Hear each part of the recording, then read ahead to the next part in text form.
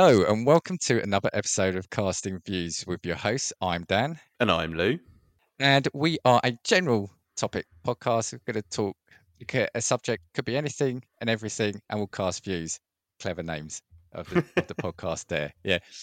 We've got a guest this week, Lou, haven't we? So We have. we'll get to them very shortly, but we are going to do another theme month, which I think I've just dropped on you last week. We're kind of going to do some what ify, that sounds wrong actually, some what if kind of scenarios. Yeah, like hypothetical situations, I guess, almost. But what ifs, I guess, from like a historical perspective as well, maybe. Well, a little bit of everything. I think this one we're going to have a bit of fun. Then we've got some that are kind of grounded in real life, but this one I think is going to be a fun one. So before we get into that, we'll introduce our host. Actually, first, let's play a promo for them, and it's going to be Matt from Decaying with the Boys. So we'll play his promo first. Welcome back to the Judgeatorium. It's Decaying with the Boys. That's right, it's Matt, it's Adam, two comedic co-hosts that talk about what they love. Beers, combat sports, pop culture, horror movies, and whatever else we want. So subscribe on your favorite podcast platform to catch new episodes dropping every Sunday morning. And we're back. And hi, Matt. Hi, thanks for having me on.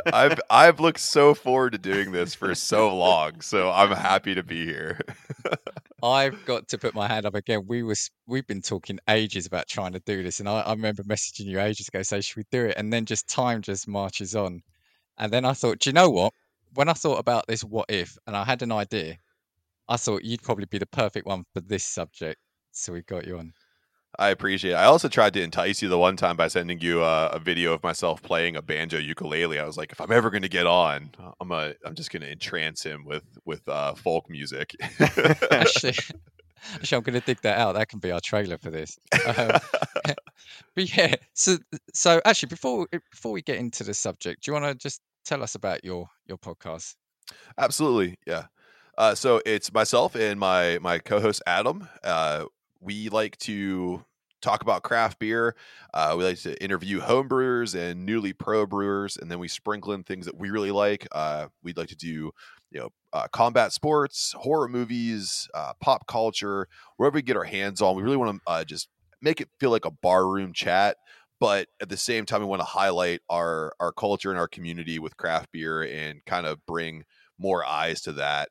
So, our last few episodes have been interviews with some incredible brewers and upstarts, and I'm really proud of what we're doing. But I also like to have way too much fun, so that's why I'm excited to be here today on Casting Views.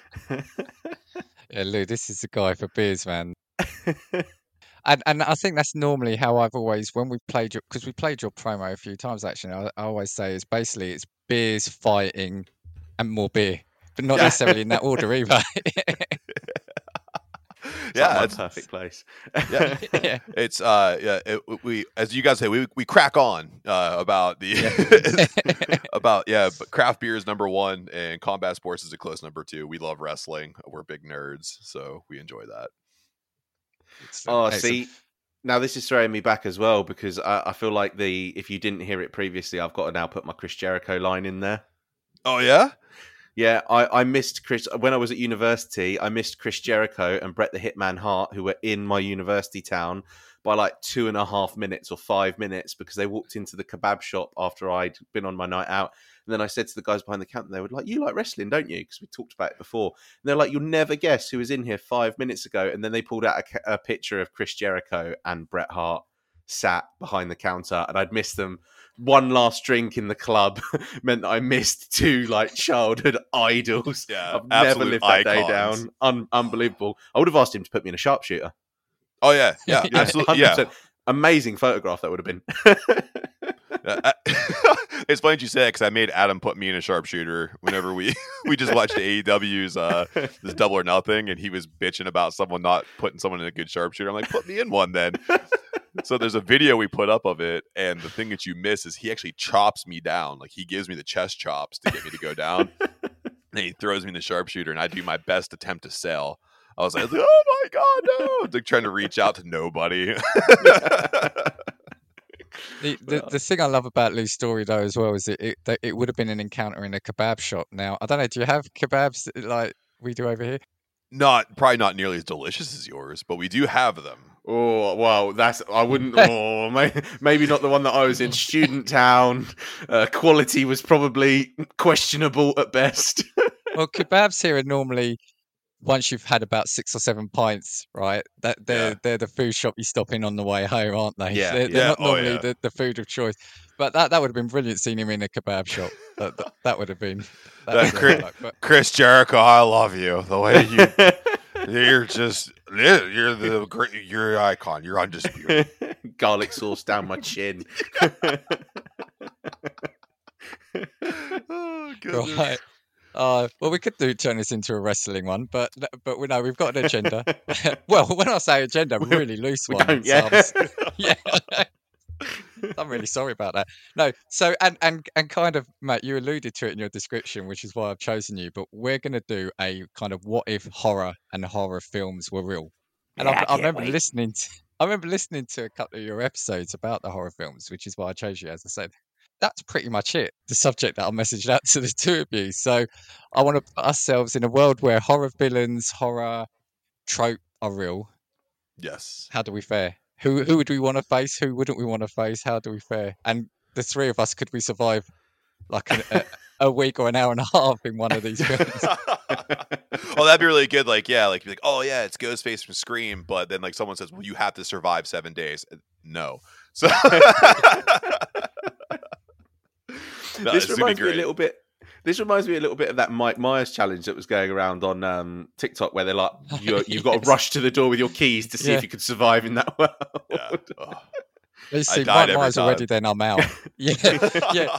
Because it involves moving fairly fast, so I'm out. I might be able to do that, but I'm always the person where the keys are at the bottom of my pocket, at the bottom of the wallet, the cell phone. So I know I'm dropping the keys then. So there's no chance I'm ever passing that challenge.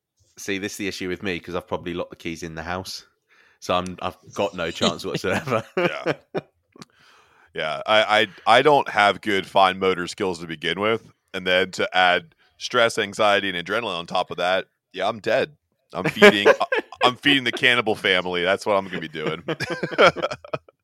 So actually, so kind of, mate. So you said already that your podcast you do feature on horror films. Lou, are you like much of a horror fan, horror junkie? Oh, do you know what's terrible is like at my big old age, I still can't really hack horror films, to be honest. Like, do you know when your heart starts to flutter and you look through your hands? I'm just one of them. And this is like even really light stuff as well. Like, I don't even do stuff that's just tension. Like Paranormal Activity is hard enough for me. Like, let alone proper horror. I'm sat there thinking anything that's got a bit of tension around it just doesn't do well for me. But I will watch horror films. I'm much more preferable to things that are particularly gory as opposed to things that are tense and like edge of your seat, because I don't like that feeling. Basically, it's like a I'm the other stressful way. thing. Yeah, I'm the other way. I don't like gore. I much rather the stress. Matt, what about you? What kind of floats your boat in the horror world then? Oh man. So it has to be kind of like a mood thing for sure, but I would say one of the biggest things I do get into is realism. I like the found footage. Okay. Scream. Actually, another thing too is funny. Scream is my favorite horror franchise, even the crappy ones like Scream 3, because it's very meta. It makes fun of itself, but it's very realistic. Where someone could just say, "Today's the day I'm going to get a vocoder, clone a phone, and I'm going to murder these so many people because they have a singular relation to each other," and it's intriguing. And it's also really weird to see the evolution of a horror franchise, because the first movie does really well. They're always going to make more, and I always want to see the evolution of that villain. And Scream did it so well because they had to keep tying new people into why Billy Loomis did it first. So Yeah. I love that. So more realistic style kind of catches my attention. But I will say too, dystopian zombie movies that make me feel kind of hopeless, I like those too. Very grim, isn't it? No, I'm like I said, I'm very much more. I like the psychological element of horror films. So Paranormal Activity, the one where it keeps me on the edge of my seat. The gore, after a while, not necessarily that it turns my stomach, but they seem to, especially in recent years, just want to up the ante on that gore steak, and I'm kind of out after a certain level. Yeah. Like, what Saw film are we on at the minute? Like Saw 16 or something? Saw 16 in 4D. Yeah. I went and Sick. saw that too, man. That Saw 3D thing. I actually went and saw that, and it was everything you never wish it would have been. It was awful. It was so awful that I bought it, and I bought to watch it in 3D in my house, and it was still awful, and I love it. See, I really like the Saw films, though. I mean, I think the first one is still a brilliant film. The Yes. first film stands out. But I like the idea that it's kind of like a game. I like the idea that they have got a chance, as twisted as it is, but it's still. I kind of like. I love game shows, so maybe I just love the fact that it's like a horror game show or a killer game show. Absolutely. There's another movie you'd like then too. It's called Death Party. It's so Okay. or no, I'm sorry, Play or Die. The Death Party is a funny one. It's a more of a comedy horror, but Play or Die, it's the same thing. They find like a little game board, almost like Sorry, and they all put their thumbs in and get injected with something, and then it just goes insane. It's almost like a would you rather truth or dare kind of thing, and it's a B movie. It's full of gore. It's so funny, and you would love it. If you love Saw, you would love this. Lou, you mentioned Paranormal Activity. I came late to the party with those films, but I love them. I think they're great. Yeah, Just what well, they when you kind of consider do. that the first one was basically made with a budget of like £56, it's pretty impressive what they managed to do with those films. To be fair, but again, I guess it's kind of like similar to like the found footage stuff, because I had as soon as you mentioned that, the immediate films that came to mind were things like Wreck, Cloverfield as well, kind of came to mind immediately. And then it kind of took me onto like a zombie horror genre, and I was like, wow, there's actually so many things that I would die in. Oh, dude, yeah. you got- Every found footage horror, haunted mansion, haunted house thing, Grave Encounters 1 and 2. I'm dying Grave Encounters, as yeah. soon as the door locks. It's like, get the fat one. I'm dead every time. Yeah, but you were Grave saying to me Encounters. beforehand, though, so you're quite a big chap in terms of your 6'3", Yes. you said. So I think you're that archetypal football player, though. You could just tackle them, wouldn't you? I would hope so, but I think I'm definitely the guy. I'm the guy hiding behind you. Yeah, I was well, about to say. and I would hope that in these moments I would be the guy who'd be like, Dan, get behind me. we would see. I don't know. I want to be the guy that sacrifices himself for the greater good. And you know, But- normally in films, like in the action films, like, no, I'm going to go first. You're like, no, I'm going to. I'll be like, okay, Matt, I'm not arguing. I'll do Yeah. that. After like, you. Yeah, Yeah. by all means. Oh Amazing. dear, but you know, and if we're talking found footage, obviously, I'm not necessarily saying it's the first one, but the one that kind of really kick-started it all off was Blair Witch as well. Yes. Yeah. Wonderful Which- movie. Yeah, which I'm not sure now. I don't know how it stands the test of time now, but again, I remember seeing it and just think it was really effective. That final scene is just brilliant, you know, and it's amazing if a film can do that without showing you anything and Yeah. and still have that effect on you. Yeah, that was really, really good. But I remember the time when it came out because there was such a media blitz around it being a found footage film, wasn't it? It was almost attempted to try and make it be this is real, you know. And then It was- obviously, It was Yeah. beautiful too because the internet was still kind of in its infancy. So there was Yes. no bloody disgusting. There was no like Fangoria. Those things weren't out there. So you know, or they were, and you couldn't get your hands on them. It's very niche. So whenever Blair Witch was coming out, and they actually did like fake news drops that KDKA in Pittsburgh was picking up, like these 3 early 20s filmmakers died in the hills of Massachusetts. It was beautiful. And that film still stands up. I think Blair Witch Project is in my opinion, the prototype for great atmospheric, conflicting aggression and everything inside found footage. It's so wonderfully done. And like you said, Lou, super tight budget. And then the best thing about it was too, all the actors were told, like, when we're done with this movie, disappear for the next 6 months. Don't do shit for the next 6 months. And then all of a sudden the female lead popped up on like Oprah or something, like, I'm alive, I'm actually not dead. but but that's the thing where you make it more than a film. It is then a proper experience, isn't it? They've Yeah. tried to. They know that they can't compete with the Hollywood film studios, so they've made it an experience. Oh yeah, 100%, man.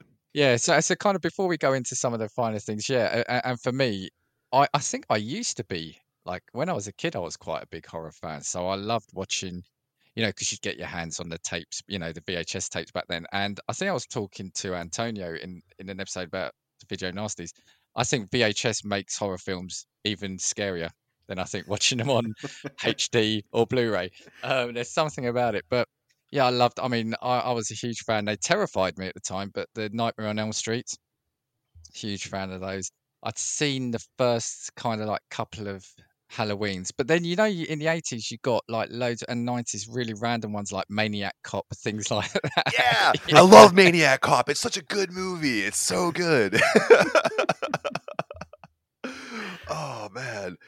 Yeah, so and I'm gonna. Oh, sorry, go on, man. I'm sorry. I was gonna say I have to gush for a second because that was the first horror movie I ever got from the hobby shop was Maniac Cop. I tricked my mom into thinking it was like RoboCop or something. So amazing.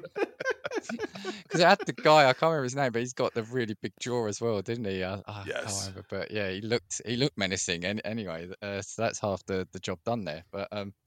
But yeah, and I'm kind of going to give an honorary mention actually just now because I've literally just finished watching it. I think the current series of Stranger Things has really, for me, got quite a horror undertone to it, more so than the previous ones. This one has kind of really effectively, I think, made me feel like I am watching one of those old franchise films. Oh yeah, 100%. Man, like you look at the way the Duffer brothers, I'm getting them wrong, but it's the Duff something brothers. Yeah. And they tried to sell that. They tried to sell that franchise to like 13 or 14 other networks, and Netflix was like, "Hey man, we made stand-up comedy cool again, so we're gonna take you and try this out." And you're right; it kind of reminds me of finding that old grimy VHS tape and throwing it in and being like, "I wonder what this is gonna be like."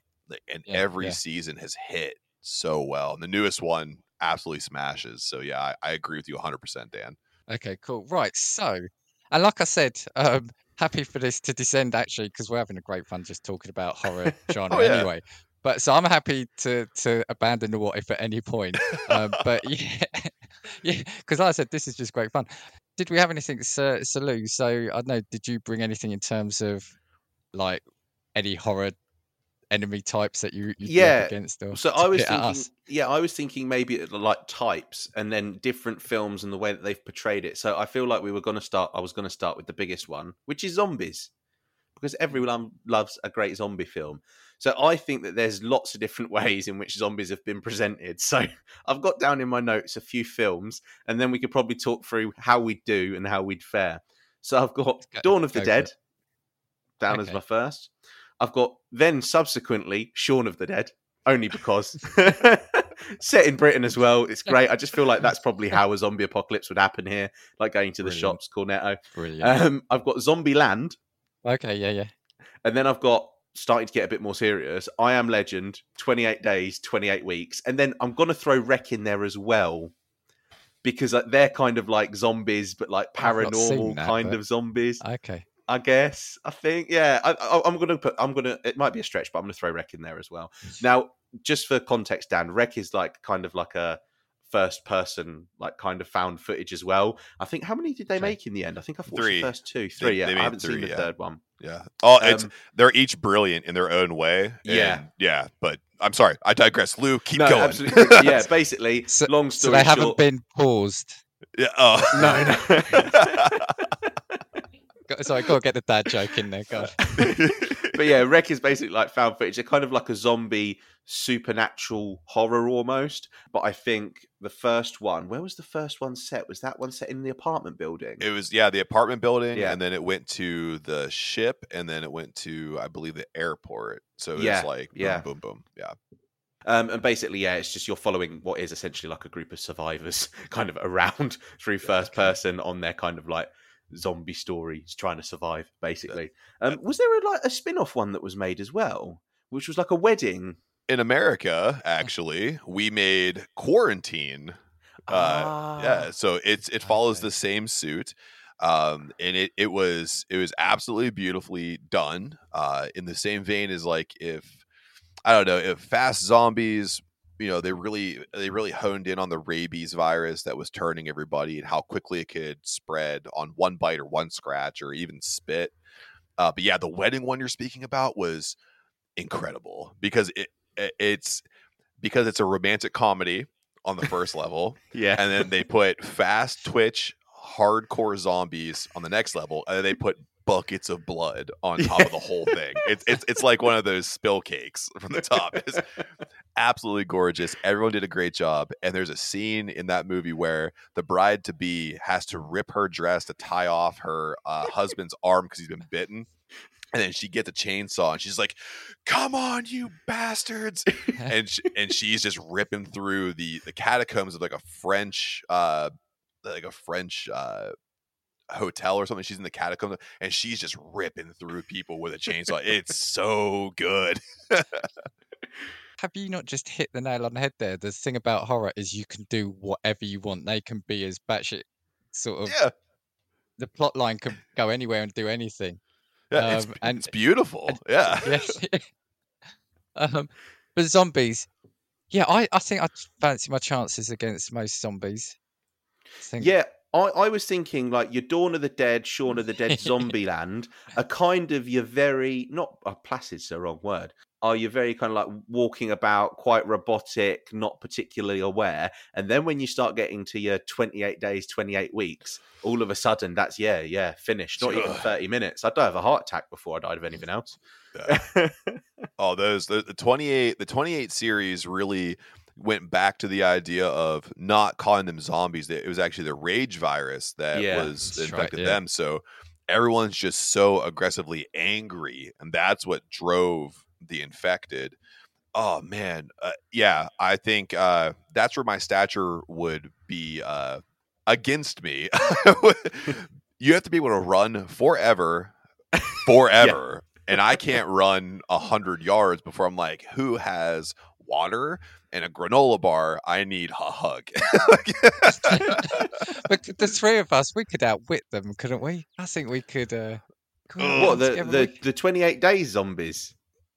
Maybe they hoard a lot better. It kind of reminds me of like World War Z, where they kind of have the same mindset where they go towards sound, and they have the ability to like kind of sniff you out if you don't have the rage virus in you. So they can hone in on you pretty quickly, and that's where I'm thinking like we would get swarmed because we're going to try to outthink them. No, we just sit down. If it's rage, I mean, just give them a cup of tea.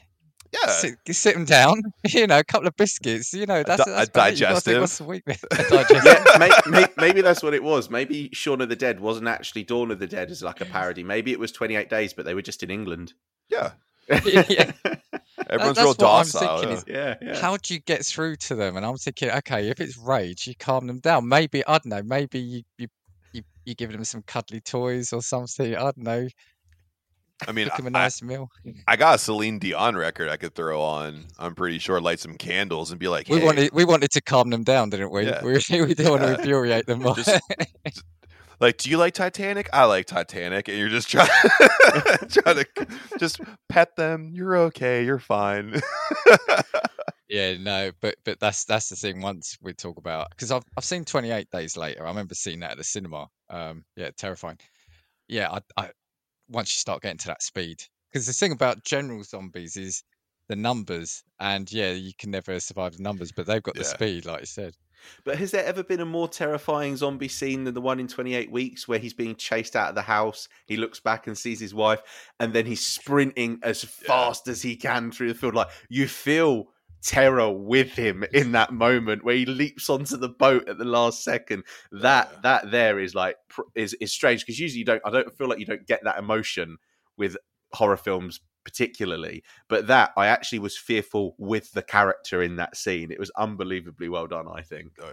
So in the same vein of that too, so 28 days, the 28 series, have you ever watched the Netflix series Black Summer at all? Yes, I think is that got 2 seasons at the minute? Yeah, it's got 2 seasons, and it is brilliant. That is a true to grit way how people would react to a zombie apocalypse. Just the way that these people are it's not the over glamorization of The Walking Dead, and it's not the disparity of 28 Days Later. It's like you really see people against zombies against people. So it's amazing. And that I feel like that's kind of how it would devolve a little bit, and that makes it even tougher, because you think like, oh, I need to survive the zombies. No, I need to survive the zombies and survive the people who have lost the last bits of their own humanity without wanting to bite my face off. Yeah, because I think I've watched the first season of Black Summer, and I remember that program, that series, made me feel lonely when I was watching it. I think that's it's a really strange atmosphere that they managed to create, because it's not amazing production value or anything like that. It's just bare to the bones. This is what the world would be, basically. Beautiful. And would 100% recommend. 100% would recommend. See that, and that's the thing, Matt. Like you said, the thing I've learned about anything zombie related is it's the people that ultimately you have to watch out for, not the zombies. So you could probably survive the zombies for a while. It's the people, apparently. Now, a lot of mine sort of I've read all the comics for The Walking Dead. I think the comics are brilliant. Yeah. And there's another one. It was made into, I think, a TV series, but I can't remember. It's about a plane that lands. Is it in New York or Washington? And there's a virus again, I think, on that plane, and everyone, I think, on the plane dies. But I know what you're talking about. It's called The Strain, and it's that's it, The Strain. Yeah.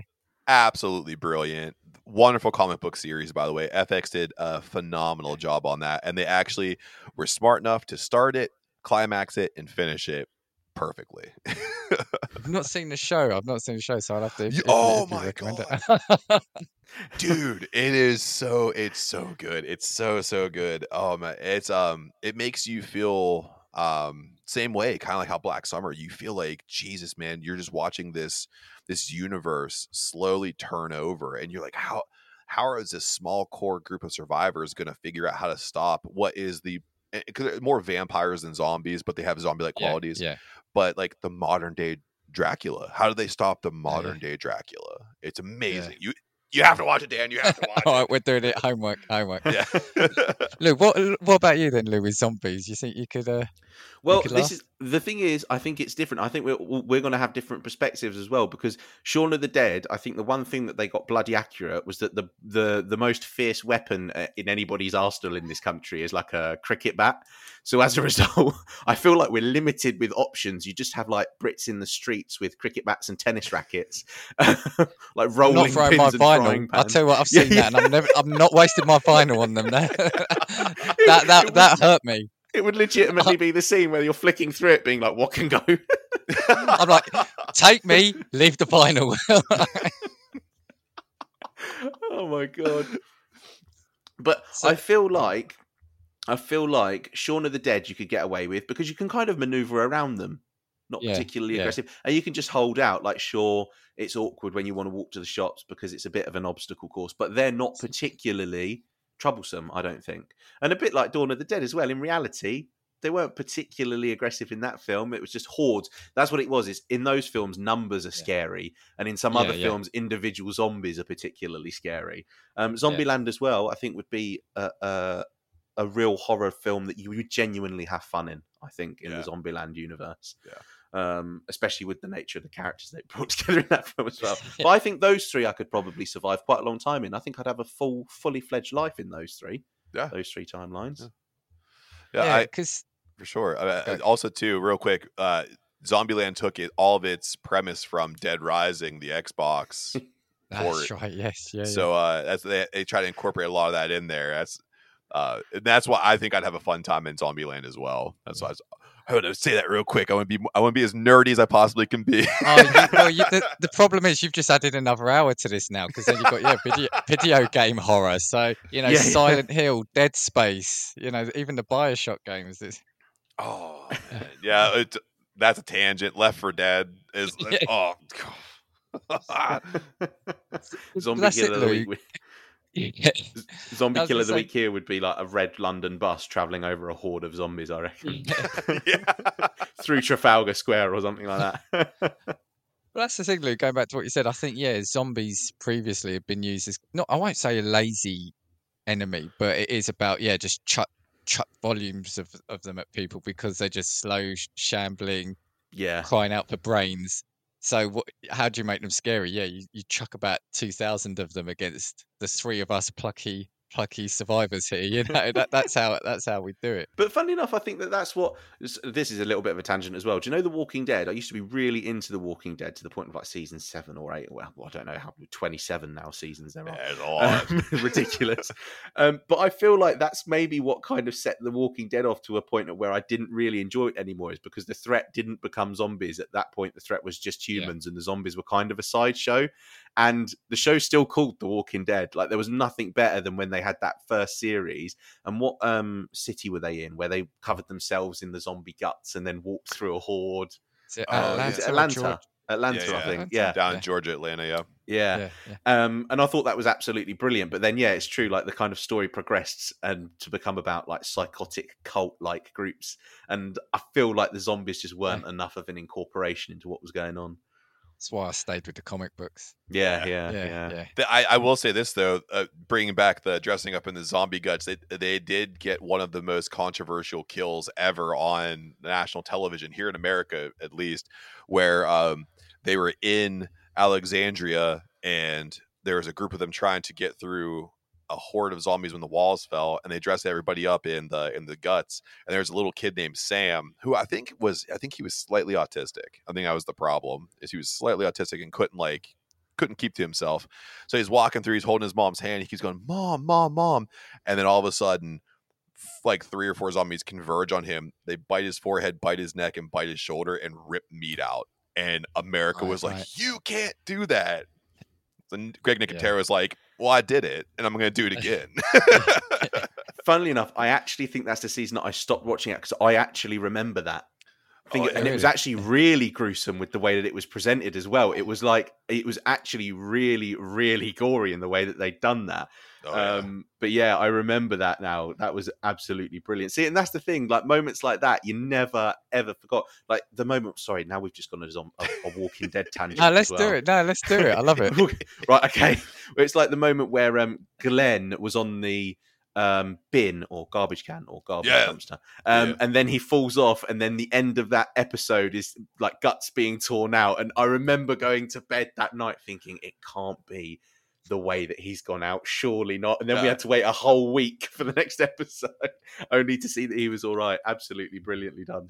So well done. And that's the thing though too, like the thing that my big qualm with The Walking Dead is always going to be that there's so much space in between an evolving storyline. It's always like the Governor series, I think, was the last time they had a good story arc that had great episodes, and then from there it was very sloggy, where it became more of a focus on humanity versus humanity instead of like, hey, do you know we have an apocalypse on our hands? Do you know how to make a light bulb? Because I don't.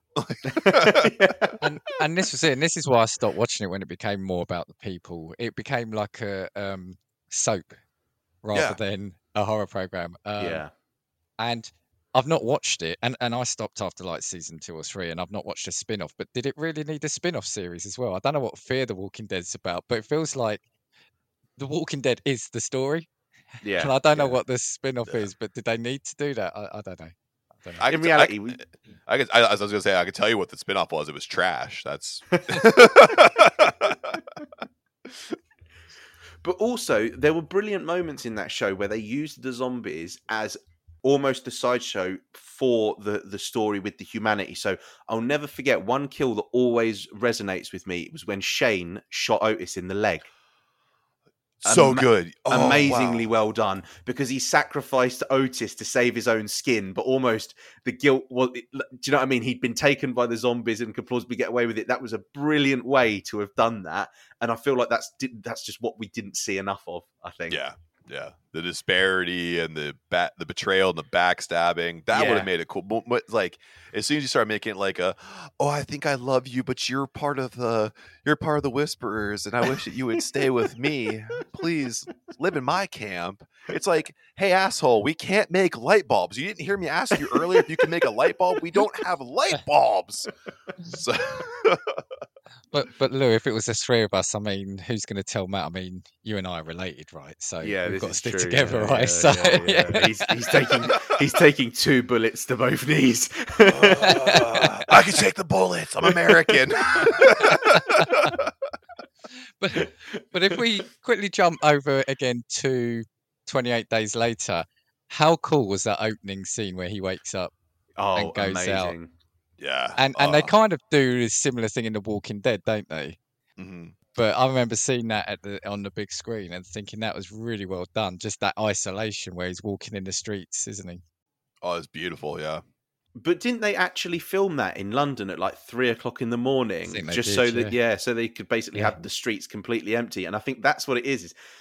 It's weird as well because I feel like we don't see big, really amazing films set in what feels like a genuine London like that. So Yeah, you've yeah. seen films that have hit London, it's all explosions and it all feels a little bit unrealistic. But that felt like London was a ghost town. And when he's walking through Yeah. like Trafalgar Square, isn't it? And you see it and Yeah. you think, oh my God, this is eerie because this is actually kind Yeah. of. That's the thing. You it could go felt to too London true at any almost. time. Yeah, you could go Yeah. to London any time and it's packed. So Yeah, yeah. that was terrifying. And like you said, it always kind of gets you excited as a Brit when you see a film filmed over here because it Yeah. is normally New York, Washington, Chicago, or something like that. So to see it based over here, it was really good. And wasn't what's it? I've forgotten his name. The guy who played the governor, wasn't he in 28 Days Later as well? I cannot recall, unfortunately. I I can't know, recall. or was it Eccleston, the villain? Christopher remember now. Eccleston. I think, Yeah. Christopher Eccleston in 28 Days Later. Nice. Okay, Yeah. okay.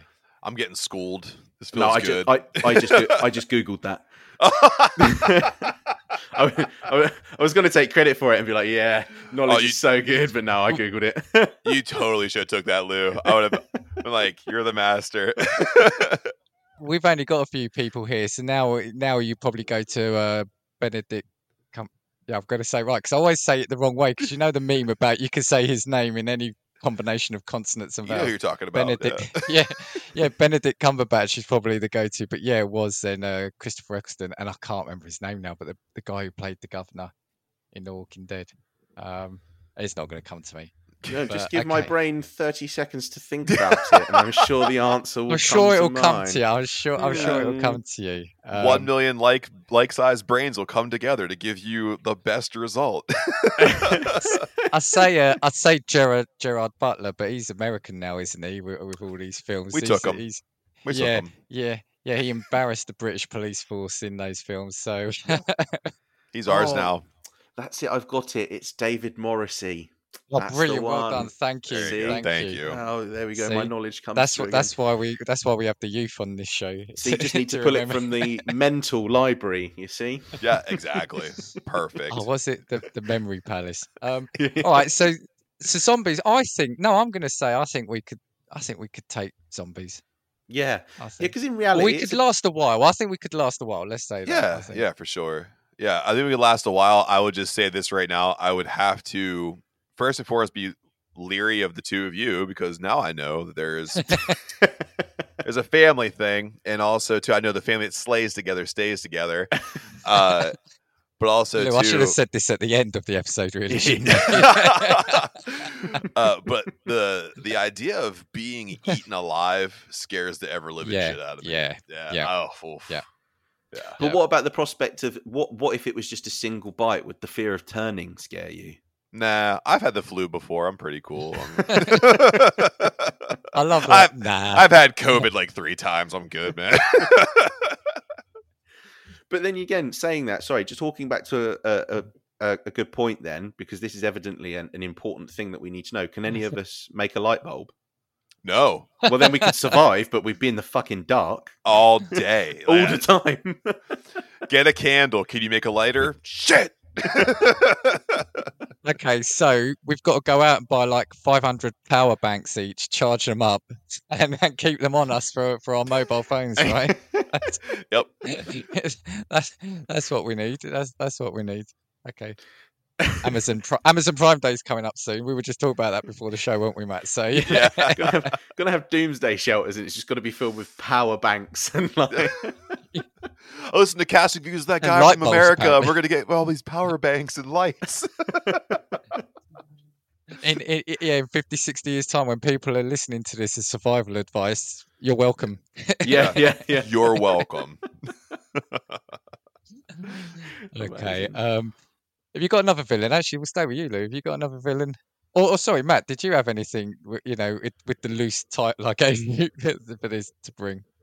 In terms of like Otherwise, horror movie villains and stuff, I definitely anything. I would say friend of my podcast, Mr. David Howard Thornton, who plays the wonderfully gory Art the Clown. He would murder all of us. There's lots of unknowns about Art the Clown in the Terrifier series, which Terrifier 2 is coming out in October. It's been signed with Bloody Disgusting. It's going to be streaming there exclusively after it comes out of theaters. Shout out to David. Love you, man. So there's no idea about how much of the paranormal he has and how much of the psychopathy he has, but he marries them together quite well.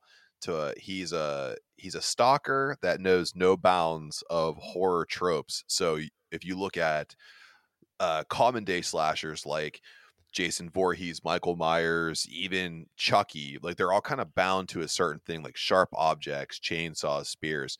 Yeah.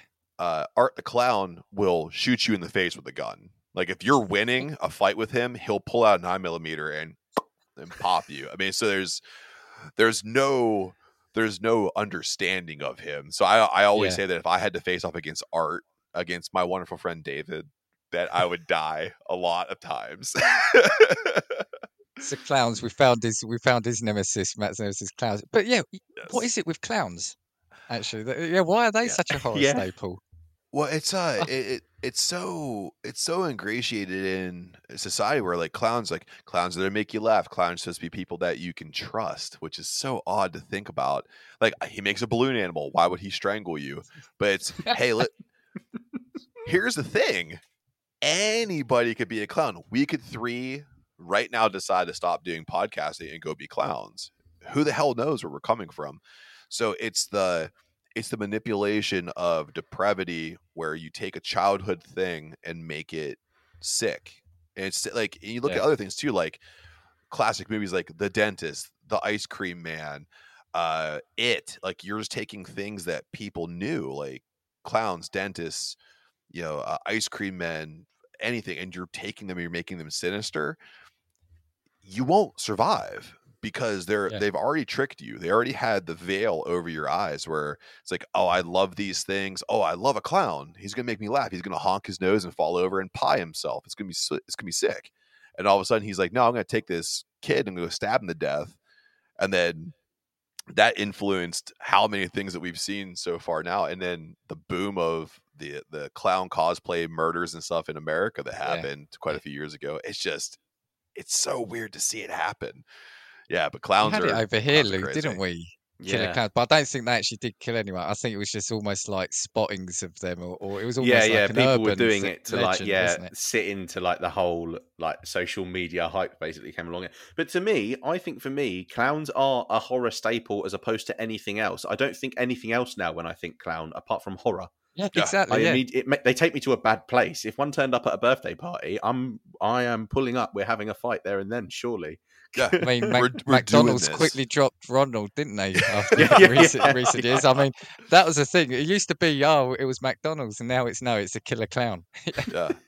Well, and then then I'll stick with clowns. If you look at horror movies in general, there are two movies that really come to mind for me. Of course, Terrifier being one, and putting that aside for itself.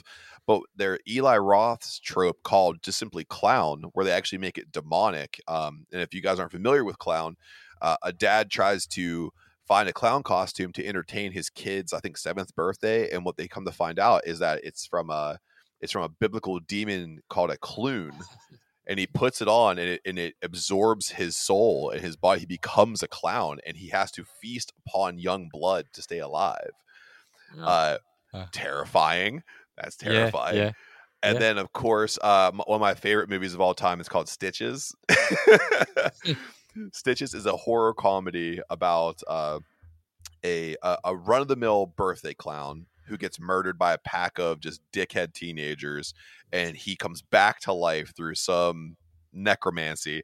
And then he goes to their house party and slowly picks them all off one by one. And there is a scene in there that if anybody picks this movie up, it is with a bottle, like cork bottle opener, where he uses it in the way that you hope that he would.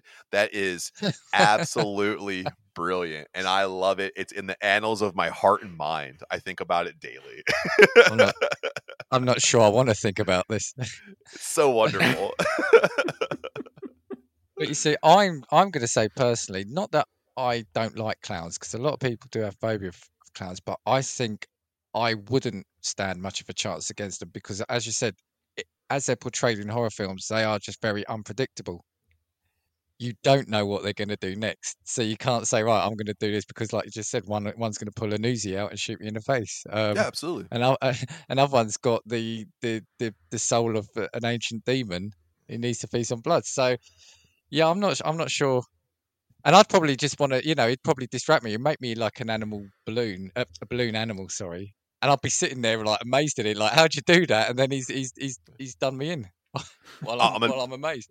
I'm gonna tell you right now, the in that same vein, the land where we would all die, the cinema universe we'd all die, is Killer Clowns from Outer Space, that staple cult classic movie, because they killed so many people by being like, here's a balloon animal I'm making, squeak, squeak, squeak. And then the balloon animal kills everybody. They wrap people in cotton candy and suck their blood out, and like it's beautiful. And I'd be tricked. They'd be like, hey, would you like a funnel cake? I'm like, yeah, sure. Then the funnel cake, I don't know, like runs through my forehead and takes my brain out. Something like that, I'm sure. But I would definitely die. Like, you hand me carnival food, I'm like, I'm going to eat that. Yeah. I'm going to have to watch Friends or something before I go to bed tonight, I think. I'm getting terrified. Lou, clowns, what about you then? Yeah, do you know what it is? I've always got like this thing about clowns in films, and maybe it's all come from the film It, just in and of itself, that they all have some sort of like supernatural thing about them as well. And that's why I think clowns are an unsurvivable villain in any universe, because they are more than just clowns in reality. Like, yes. that's Sorry, what it is. Is like they always come with some sort of like superpower or some sort of like paranormal type ability that kind of makes them even creepier than they were if they did just stab you and make balloon animals. Yeah. Well, actually, no. Sorry, I was just gonna say, because why I laughed when you were talking, Lou, is because I think it's spot on, right? Because zombies, right? These undead, whatever it is, they're undead. They've got one thing on the mind. Vampires, yeah, some unholy undead dead things. Some of the other killers we'll get onto, all possessed, or there's, like you said, there's necromancy going on. Clowns are just people in makeup and bright coloured clothing. So if they can make if they can make a name for themselves by being these hard killers, then they've got to be feared just for that alone. And I would say too, if we even kind of steer away from horror and we look at my favorite villain of all time, has my heart, and that's the Joker. The Joker is my favorite villain ever because he has so many layers and dynamics to him. If you even go to the newest trope with Joaquin Phoenix taking up the mantle, he slowly dipped into depravity and psychosis as he started to put more makeup on. If you notice in the beginning of that movie, he put on very pale makeup that didn't have a lot of flair to it, no sharp lines or anything. But as he started to devolve into what he became, it was ultra white paint and sharp lines, and it emoted his face. And then when he shot Robert De Niro in the climax of that, like, you get what you fucking deserve, pow, and he caps him. That right there, again, look at a nationally syndicated television show in the heart of Gotham, which is a fucked up city anyway. But they, he's sitting there and he lets this guy on and just to talk to him and make fun of him. He's like, you made fun of me enough. I'm take care of this. And it's because he had face paint on. He was a clown. Yeah. He got to scoot past everything. And guess what? He popped a guy on national television. There you go. Look at the depth that Matt goes to. Look at that. Yeah. Can I just say as well, that was a fucking class impression as well. Yeah. Thank you. I think we said it before, but Matt's just got one of the voices. It is destined for film or TV or something. You're too definitely. kind. You're Yeah, too kind. No. Voice work needs to be in there somewhere. I'm being serious. I know this should probably happen after the podcast rather than us like melting over the voice while we're live. But yeah. Falling over. I hope you're not embarrassed, Matt. Okay. Just a smidge. I'm actually crawling inside my skin right now. So like, I do appreciate it. Thank you so much. Yeah, no, clowns, absolutely. Do you know what? I didn't have that on my list here, but I think it definitely goes at the top because, yeah, like I said, I'm not beating them. okay, so what about then your villains more so in terms of like your Leatherfaces and your Jasons and that sort of thing? Then have you got any of them knocking about?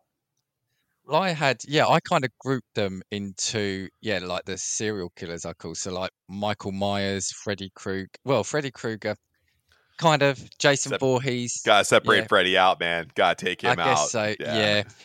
Okay, I'll come back to that because Freddy will be my all-time number one. Well, pun intended, not intended. Nightmare. He terrifies me for many things. The thing about them though is, the serial killers do then all become at some point quite supernatural. So I think Leatherface is probably quite unique in that sense, isn't he? Yeah, Probably yeah. him and Norman Bates, Psycho. Probably. I think with Leatherface, the thing that I like most about him is the backstory that brings about from the Hewitt family that really stirs him into what he became.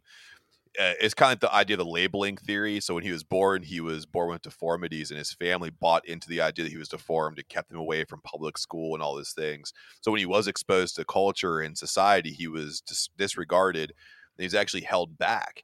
So that caused an anger inside of him, but he grew to only love and appreciate his family. So the scary thing about Leatherface is he's driven by ideologies and concepts that were instilled upon him, not only by his family, who were his central support system, but also outside of that, a society that's neglected and turned their back on him. So he has zero regard for what he will do to you if you step upon his property or you come for him or for his family, which is why the ability for him to pick you up and put you on a meat hook and stare into your face and say, I'm going to take that, that's going to be mine, and then I'm going to show everybody how you should have acted by putting your face on and being a better person than you.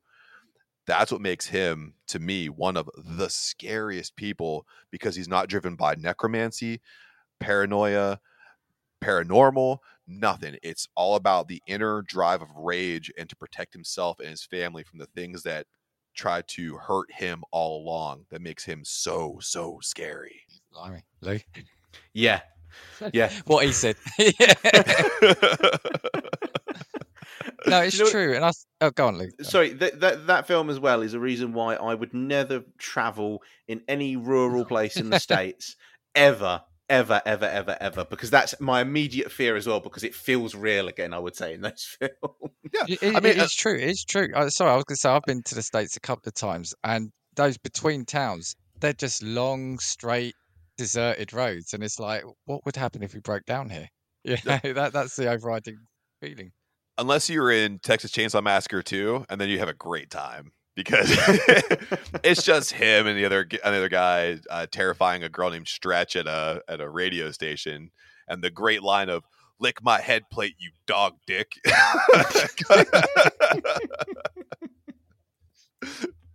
I think you're again, kind of what we were saying.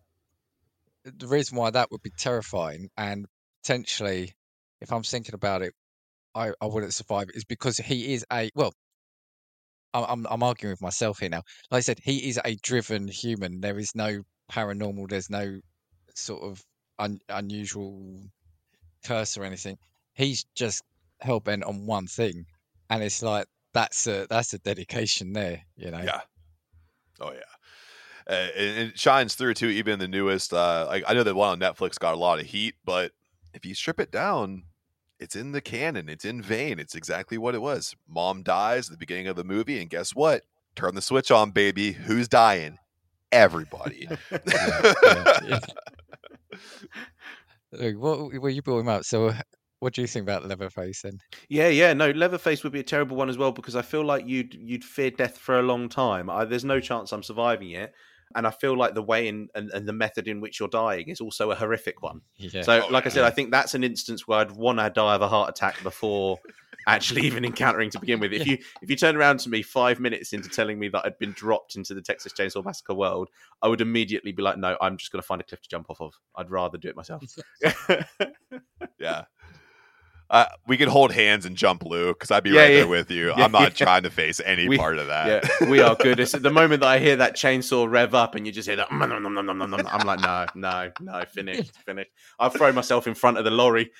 But at some point, the gas has got to run out in it, right? So yeah, this is true. And funnily enough, there's no gas in any of these places where they break down somehow, so that he can't put any more in it. What's he going to do? Saw you with a non-running chainsaw? Yeah, but it's like the old Western movies. They never ran out of bullets, and Leatherface never runs out of gas. I don't know how.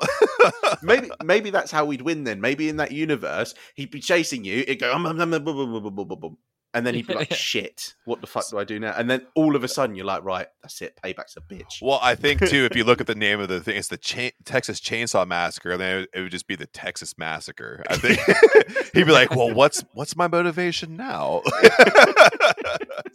But then on the flip side, he is a person. So isn't there the inherent weakness then that we probably could overpower? Yeah. So it's true. There's no like 1500-year-old curse, like you said. There's no supernatural shit going on. Yeah, in reality, he runs out of petrol. That's it, finished. And petrol's expensive at the minute. He probably can't even afford to put it in there anymore. That's what I'm saying, man. Like, you gotta be a serial killer on a budget, bro. Yeah, you couldn't make that film now. Yeah. The thing is as well, what if he turns around and says, "Oh, I don't need to buy petrol. I've got one on electric." All you got to do is walk further enough that he can't with the cord. Exactly. So it's the thing. Even if he's got one that plugs in, still good. I was going to say too, the ones with the battery packs aren't powerful enough either. It would just like ow, like get stuck in your arm, and you look at it and be like, that's just kind of uncomfortable. I don't think just staring at him like, how long is this going to take? I've got dinner at 7. Wrap it up. Can you go left hand? By the way, I'm a right hand dominant guy. So, here you go. I'll move my arm backwards and forwards just to help you a little. Oh my god. Okay, I've got a group I've called. I think I was saying there like the paranormal one. So I think you have to add in like Michael Myers, don't you? Jason Voorhees, Pinhead. I don't know if you ever remember. Well, Lou, I don't know if you ever watched the Hellraiser films. No, but I'm sure that my knowledge will bring an image to my mind right now. Pinhead is burnt into my brain as a kid seeing that image. It was quite terrifying. So yeah, the paranormal ones, I think we've got to say we probably don't have a chance. I mean, I'm going to chuck one in there, Chucky. I wouldn't survive because I just think it's so cute. Yeah. So, that's the problem I'd have with that. I'd be like, you're so cute.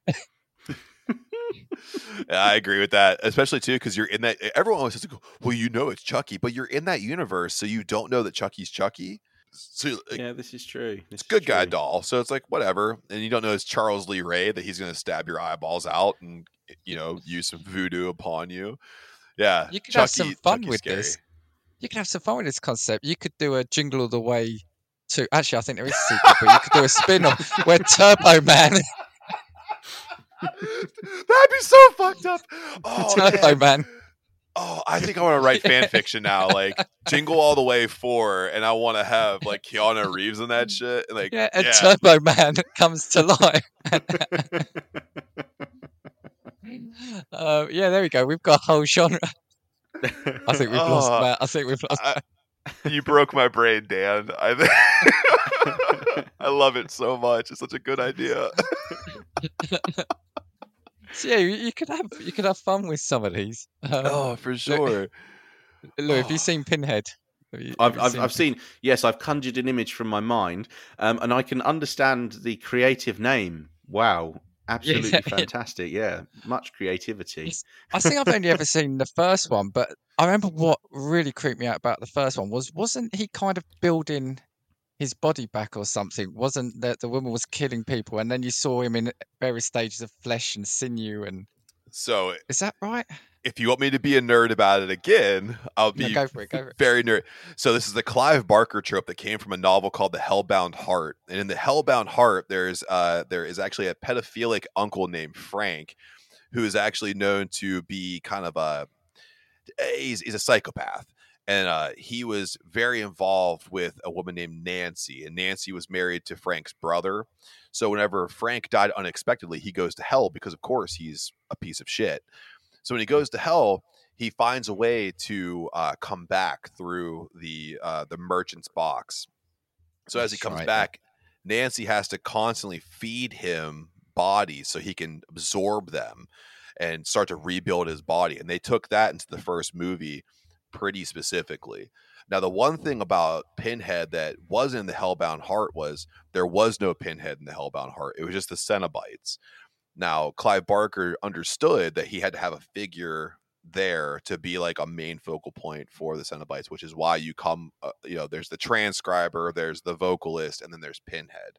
Those are the three that you really see.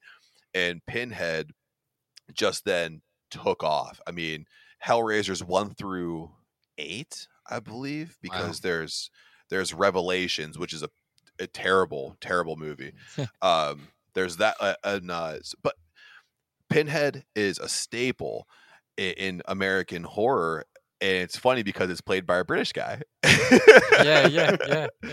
And Clive Barker, also a British guy. So highly recommend reading The Hellbound Heart, and you can see more about how they constructed the world of Hellraiser. But I would say the biggest thing about Hellraiser, why you will not survive, is that it's always stalking you. It's looming over you. It's a shroud. As soon as you touch the Le Merchant's box and open up the world to the gates of hell, because they are the gatekeepers, the individuals who traverse hell, they can shroud you and they'll follow you. So even when you think you're in your most intimate space, in the shower, in your bed, in your car, they're there. They're waiting for you. We have such sights to show you. That's what it is about. And I'll go back to it. Why Freddy Krueger will always haunt me is because what I found terrifying about that was it got you in your sleep. Yeah. You know, and I was thinking, God, the days are shit enough, and now I can't sleep because this guy's going to come get me in my sleep. Do you know what I mean? And that's what terrified me at the time. And certain things I haven't seen them. I want to rewatch the originals. I haven't seen them for years, but there's always a couple of scenes that stand out. Who was it on the bed? Was it Johnny Depp, the guy on Johnny the bed? Depp Basically, sucks him through. Yeah. And gets basically like a liquid on the ceiling. And what's the one? The only other one that always stands out is where he kind of like pulls their veins out and uses them like puppets. Yeah, the Dream Warriors. Yeah, that's it. Yeah, that terrified me as a kid. I shouldn't have been watching them as a kid, but I did. And it's just because it got you in your sleep. That's the thing. Lou, have you seen the Nightmare on Elm Street? No, I haven't, because I feel like it was something that came a little bit too before me. And I feel like you're still terrified now because of the age at which you watched them. So I'm kind of glad that I didn't catch them maybe until I'm an adult. So I already struggle with shit sleep as it is. I don't need it to be any worse. Yeah. See, what they did with him, like the others, like Michael Myers and like Jason Voorhees, they were a sinister presence. I'm not going to say that. But with Freddy Krueger, I think they built a really nasty villain. I think he was just pure evil. He was having fun doing it.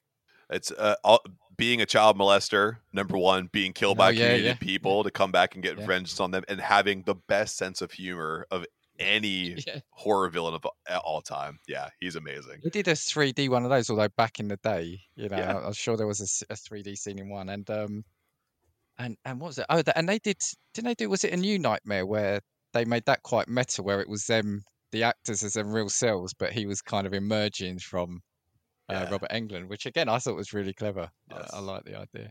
But we're not going to stand a chance against paranormal ones, are we? No, absolutely not. Yeah.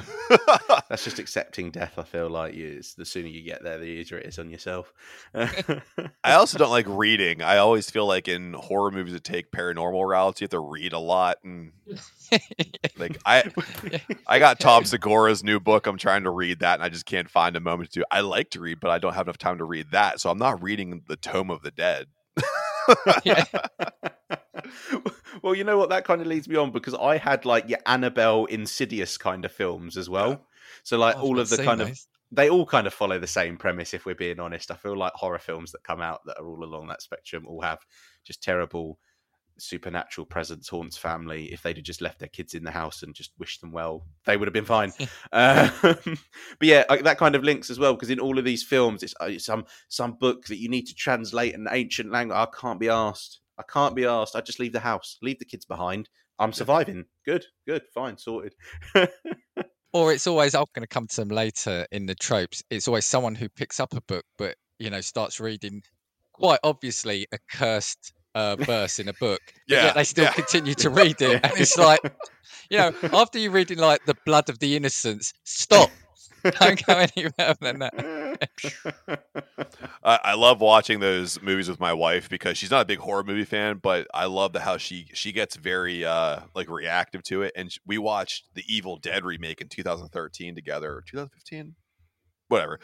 But we're watching it, and she watches a guy open it up, and he's like reading Latin, and it goes, and it says like the blood of the innocent. And she goes, "This dickhead." I'm done. And she's like, great, this guy who just didn't stop when he was ahead of himself. No, okay, we're good. She was there, she'd like be backhanding him in the face. See, maybe this is why we'd survive it, because we just wouldn't even get to the horror universe in the first place, because we see the haunted book and we're like, no, fuck that. Yeah. Am I reading that? That shit's going back to the library. Is it got a Netflix show? Yeah. Dude, it reminds me so much if like all three of us were in the movie The Cabin in the Woods, where you have to like touch an object and be like, they're just sitting upstairs drinking pints. They're not going downstairs. We have to get them to go downstairs, or the old gods are going to wake up, and they're just like releasing the gas on us. Like, Dan, did you fart? What is that? So we're gonna die. They won't do anything. It's like, you got more Guinness? Like, we really would be like that though. That's the thing. It'd be yeah. Well, I've been too lazy to run anyway. Like I said earlier. Oh, look at that guy. Meh.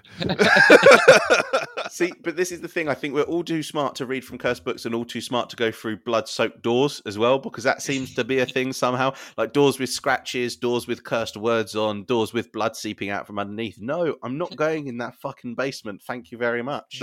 No chance. All right, it feels like we're touching on this. Luke, did you have any more kind of enemies or films or anything you want to bring up? Because I feel like tropes is going to be a big subject. Okay, well, I did have a separate set of films, which are more so kind of the ones that feel a bit more real. So I had the series of Purge films. Okay. And then I also had I think it's Japanese, it's Battle Royale. Oh, man. Where, like that's like your Hunger Games, but in actual fact, it's like a dirty version of Hunger Games is what it feels like, doesn't it? Battle Royale, I'm going to get a spatula. I know. Yeah. You're pulling out a bin lid. And a spatula. And I'm like, come at me. You'll be SpongeBob in the show, people. Yeah. I was going to say, I actually have a SpongeBob laugh to go along with that. I learned how to do it. This could be Dan. This could be Dan with the spatula and battle. Ah! I got you! Ah! Just added to the voice work portfolio here. Listen to that. So you could do your own show. Who's the one that does all of the voices for Family Guy? Seth MacFarlane. Seth MacFarlane. That's it. You could create your own show. I'm telling you. Seth, if you're listening, come on. I need a job, bro. You got to bring me and Lou along. I would, 100%. We could be a better version of what we do in the shadows. We would have so much more fun than they would. So Luke, Battle Royale then, go on. Well, the thing is, I think this is difficult. If we're talking about if we're surviving, are we all thrown into the same battle royale together? Because that's going to be pissing awkward, isn't it? Let's call it a trio. We'd have to be as a trios. Okay, so it's like battle royale squads. Yeah, for sure. Okay, yeah. I think them. I fancy the chances good. there. Yeah. I think we'd be all right with that. To be fair, because with the three of you, surely one of you is bound to pull out a knife or a machine gun. Sure, one of you might get a bin lid, the other one might get a spatula. But I feel like in reality, we seem like three pretty on it guys. I feel like we've got brains, we've got brawn, traverse maps. Yeah, exactly. I think we'd be all right. We've just said though we won't read, so we can't. Yeah, we won't read. Make sure. Yeah, we're not reading the map. Do you know what it'd be? It'd be the collars that would kill us because we'd be too lazy to move. New battle zone. What? You want me to go from here to there? No. Yeah, all of a sudden we'd just be sitting there chilling. You hear beep beep beep beep beep beep beep beep beep beep beep. Is that the pizza delivery? But I think if you were thrown into battle royale with strangers, like as a trio, I think we'd do it easy because like I'm not buying into this whole oh no, it's terrible, I can't kill another person. No, it's me or you. You oh boy, Yeah. you best run. I haven't Them's got the no rules. time for this sympathy bullshit in this horror scenario. Yeah, I was gonna say too, in Battle Royale, it feels like not everyone got like firearms in Battle Royale, so it's like more hand to hand stuff. And I feel Yeah. like my two weaknesses as a big guy, one is bullets, and the other one is if you're faster than me. But if you have to come at me and we got to go hand to hand, I'm gonna take you. I think I can take you for sure. Yeah. So, Right, so it so feels Dan- kind of like wrestling. Yeah. Dan, Yeah. it looks like we're the ones that are going to have to take the bullets. Yeah. This is where we switch it up. In Texas Chainsaw Massacre, you guys would shoot me in the kneecaps, and in Battle Royale, you guys would go in front of the Yeah, bullets. yeah, okay, yeah, this is true. To I was be thinking, fair, you it's a nice see trade-off. Matt pulls out a wrestling attire and he's like, yes, that's it. And you see him transform into his alter ego. And Game he's like I on! said, we turn round and he's got someone in a sharpshooter, like we were saying. So- You guys, find me an apple. I got this one. Oh my god, amazing!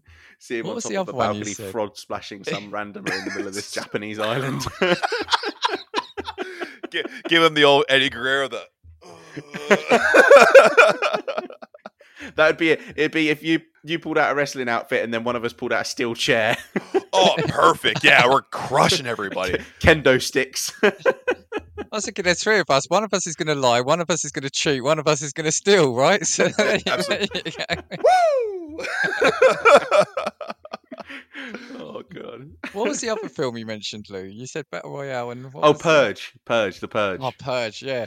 Well, Yeah, again, that, I feel like that feels like that could be a documentary. At Yeah, some yeah, point, this is the that thing. feels like- But Yeah. again, I think this is very difficult based on country. So again, in England, what's it going to be? People bashing each other with like, whatever you can find in your house, I guess. That's the thing. It's like got to be someone running around beating someone to death with a desk fan or something.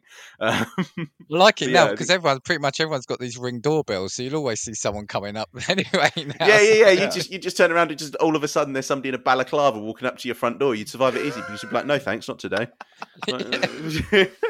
I think where it would be harder in the same respect, so like in the same vein as The Purge, like the Belko Project, if you ever watched that one Oh, before. brilliant! Love that Not seen film. that. Yeah. So that there, I feel like in like The Purge, you'd have more of an ability to run, hide, evade. But in the Belko Project, you're stuck in it's like a 47 floor like business complex. Where the hell are you going to hide? And everybody Yeah. wants to kill everybody. So yeah. Oh, I think I have seen that now. Yeah, now you've reminded me. Yeah. Dr. Okay, Cox yeah. is in that one.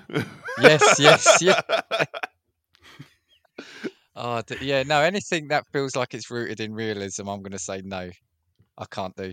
See, that one's scary as well Yeah. because in that they have conversations about like who's the most logical to murder first. So they're like, who's got kids, who's old, above the age of 60 or whatever it is. Yeah. And then leading on for that reminds me of another film. I don't know if either of you seen it. Was it called The Circle? And Yeah. it was literally Oh, I love in that that movie so spaceship much. thing. Yeah. Yeah. It's like the alien thing. And all it is basically the whole cast is basically in one room, and all it is a film about the justification for why someone should die. Yeah. That's literally it. Wow. Basically, It's it's brilliant beautiful. film in reality. Yeah. I think it's amazing, and the ending's brilliant as well. Oh, I so- think. so good. amazing. Very, very much like you didn't see that one coming. Yeah, Very 100%, good. 100%. Good choice, Lou. Good choice. Yeah, Love do that you know what it is? I mentioned that film and nobody else seems to have seen it. So people are like, "Why would I have ever watched that?" Because when you think about it, it's literally just one black room with some red circles on the floor. That's honestly all the No, film but I is. love stuff like that. Like I said, I love Oh, the yeah. thing that's more mental, if you know what I mean. That's Yeah. I really like that. I love being on the edge of my seat.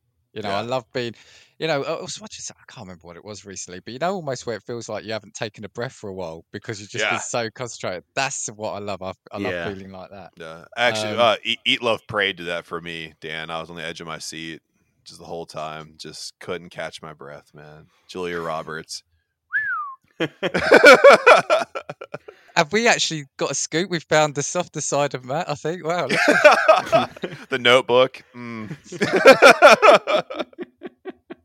That's how he'd be lured in. It would just be like a Julia Roberts calendar or something. That's how he'd be lured into the dark, blood-covered door room. Yeah, you don't see what's behind this camera over here. That's what I got. I'm like a clown. That's what I got everything behind me. Julia Roberts tied up. Pretty Woman 2 looks really fucking weird, doesn't it?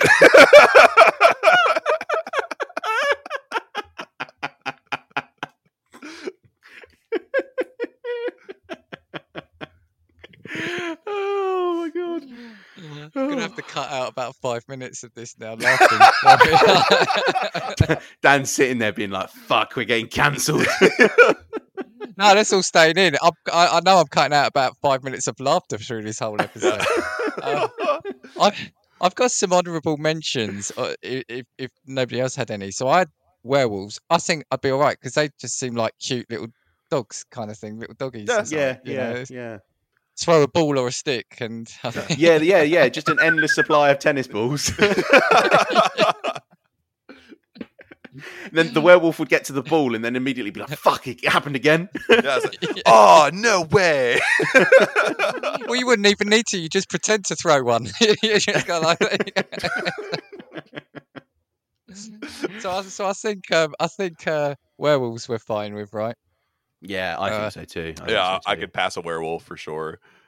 See, vampires used to be terrifying, but they're not so anymore. I think they've been relegated, haven't they? And if all the ailments I've had, if a vampire wants to try get any of my blood, good luck to him, is what I'm saying. I'd be like, the cure in War of the Worlds. I'd be like that. I'd be like, what? It would be my blood that would take the vampires down, I think. Yeah. Hey, take a bite and just go, oh, shit. Oh yeah, I forgot I ate a little earlier. I'm full now. No, I'll come back later. Do you have doggy bags? There's a doggy bag for this? but vampires did used to be. They were like the villain back in the day. But now that yeah. I don't know if it's Twilight that's ruined them. I don't know. But oh yeah, 100%. Like the shiny, like young 18-year-old vampire destroyed that whole villain. Yeah, I was sun. For sure. I would say it was definitely Twilight, and it was also the bastardization of it whenever you saw like Bloodsuckers Incorporated and stuff like that too, and Aqueous Transmission, whenever like they just really made vampires sissies. Like it's just I like John Carpenter's vampires gets a lot of heat, but like that's like the kind of vampire I like. Bloodthirsty, ruthless, crush a whole bar full of people and like make blood stalactites. If you ever seen that movie. Yeah. I've not seen it, but I've heard of it. There's a scene where he the lead vampire kills a guy and hangs him from the top of a pool table over to the light, and then whenever I forget, James Woods is the lead character, he comes into there and he just sees these this coagulated blood. It looks like stalactites in a cave just like touching down to the pool table. Cool scene. Cool movie. I'll catch all the heat. I don't care. I love that movie. I think that was the thing about vampires, wasn't it? Because they had the power to either kill you or turn you, and either didn't sound particularly great. You know, terrible. Yeah. I mean, I did like I know it's not particularly horror, but I thought I did enjoy Buffy the Vampire Slayer back in the day, and I thought they did vampires quite well, didn't they? But was it also one that I remember was, what was that stupid film where it's like lesbian vampire killers or something like that? Was that the name of the film? I think it was. James Corden. Yeah, you're right. Oh yeah. And Matt Horn. Was it Matt? Yeah, stuff like that. Like destroyed any potential, like any potential that vampires would have had in horror films moving forward. But yeah, shit like that just destroyed it off completely.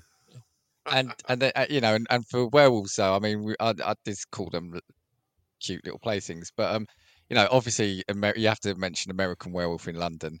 And again, as a kid, that scene, there's a couple of things. There's as he's what's the word? Where he's deteriorating. The transformation. Yeah, no, where he appears in, like, his friend appears in the cinema and he's like missing flesh and he's like, the deterioration is the best way to say it. Yeah. So there was that bit, but the transformation, I think even now you can watch it and it still looks bloody horrific, bloody painful. And so that will for me forever be the werewolf film, isn't it? Did you ever see when Benicio del Toro did his transition? into a werewolf into the werewolf remake, Oh, I'm not sure I did. No. hands down the best werewolf transition in modern cinema, especially because really? Benicio del Toro is just an incredible actor. But He's great, yeah. but the way he sells it, and then it's practical effects, it's no CGI, beautifully Okay. done, beautifully shot, great contrasting light schemes on it too. I highly recommend. I think it's YouTube clips, but I highly recommend just watching that scene. It'll become your new favorite. Okay, there you go. More homework. We're just getting nothing but homework. Like, I feel like what these like podcast episodes are doing for me is just adding more and more to my Netflix, YouTube, and Amazon Prime watch Yeah. lists to the point where I Yeah. actually don't. I'm not going to live enough life to watch all of these things anymore. Lou, did you have any more? No, I think finishing off with the Battle Royale, I did have, when we were talking about found footage stuff, I did have Cloverfield down. Just for like if we had any like massive monsters. So that was kind of like your Godzillas, your King Kongs, that sort of thing I kind of had down. I know they're not really horror though in reality. But that was kind of one of the situations that I kind of thought myself in. And those, the scale ones, always feel like you would just survive by luck. It's just whether or not a gigantic foot comes down on your house or apartment building or not. Yeah, exactly. Like I'm just playing Nintendo Switch right now. Oh shit! Fuck. Or you walk out your front door or like of your apartment and you just see all of the building in front of you just gone, and then you're just like, yep, missed it by that much. Just enough. Just enough. But actually, you say this now, aren't we easy pickings now if we ever do have an apocalypse? Because we are going to all be on our cell phones, on our consoles, just sitting in front of the TV. When we're not out and about, it's like, yeah, hold on, you've got a horde of zombies. Hold on, I just want to check my email first. You know? I got this new thing from Black Rifle Coffee. I want to make sure I get my subscription in real quick before the Cloverfield monster comes through. Can you just hold off for a second? It's going to be War of the Worlds. The aliens will come out of the ground and be like, where the fuck is everyone? It's like, bro, hold on a second. I'm ordering Starbucks. Shut up. Yeah. Can you not kill me till after I've claimed my free Costa, please? I've got my 10th stamp. Yeah. I did have a look at, before we go on to other things, Rotten Tomatoes. Apparently, the 10 scariest horror movies ever are. I number tell you what. Wait, before you go, should we try and guess some of them then? Okay. If you want. Okay, so I've got The Exorcist. Oh, number That has one. to be down there. Yeah, Yeah. surely. Straight in at number one. Yeah. And what it else is. have we got in I've there? seen that, and I was tricked into watching that.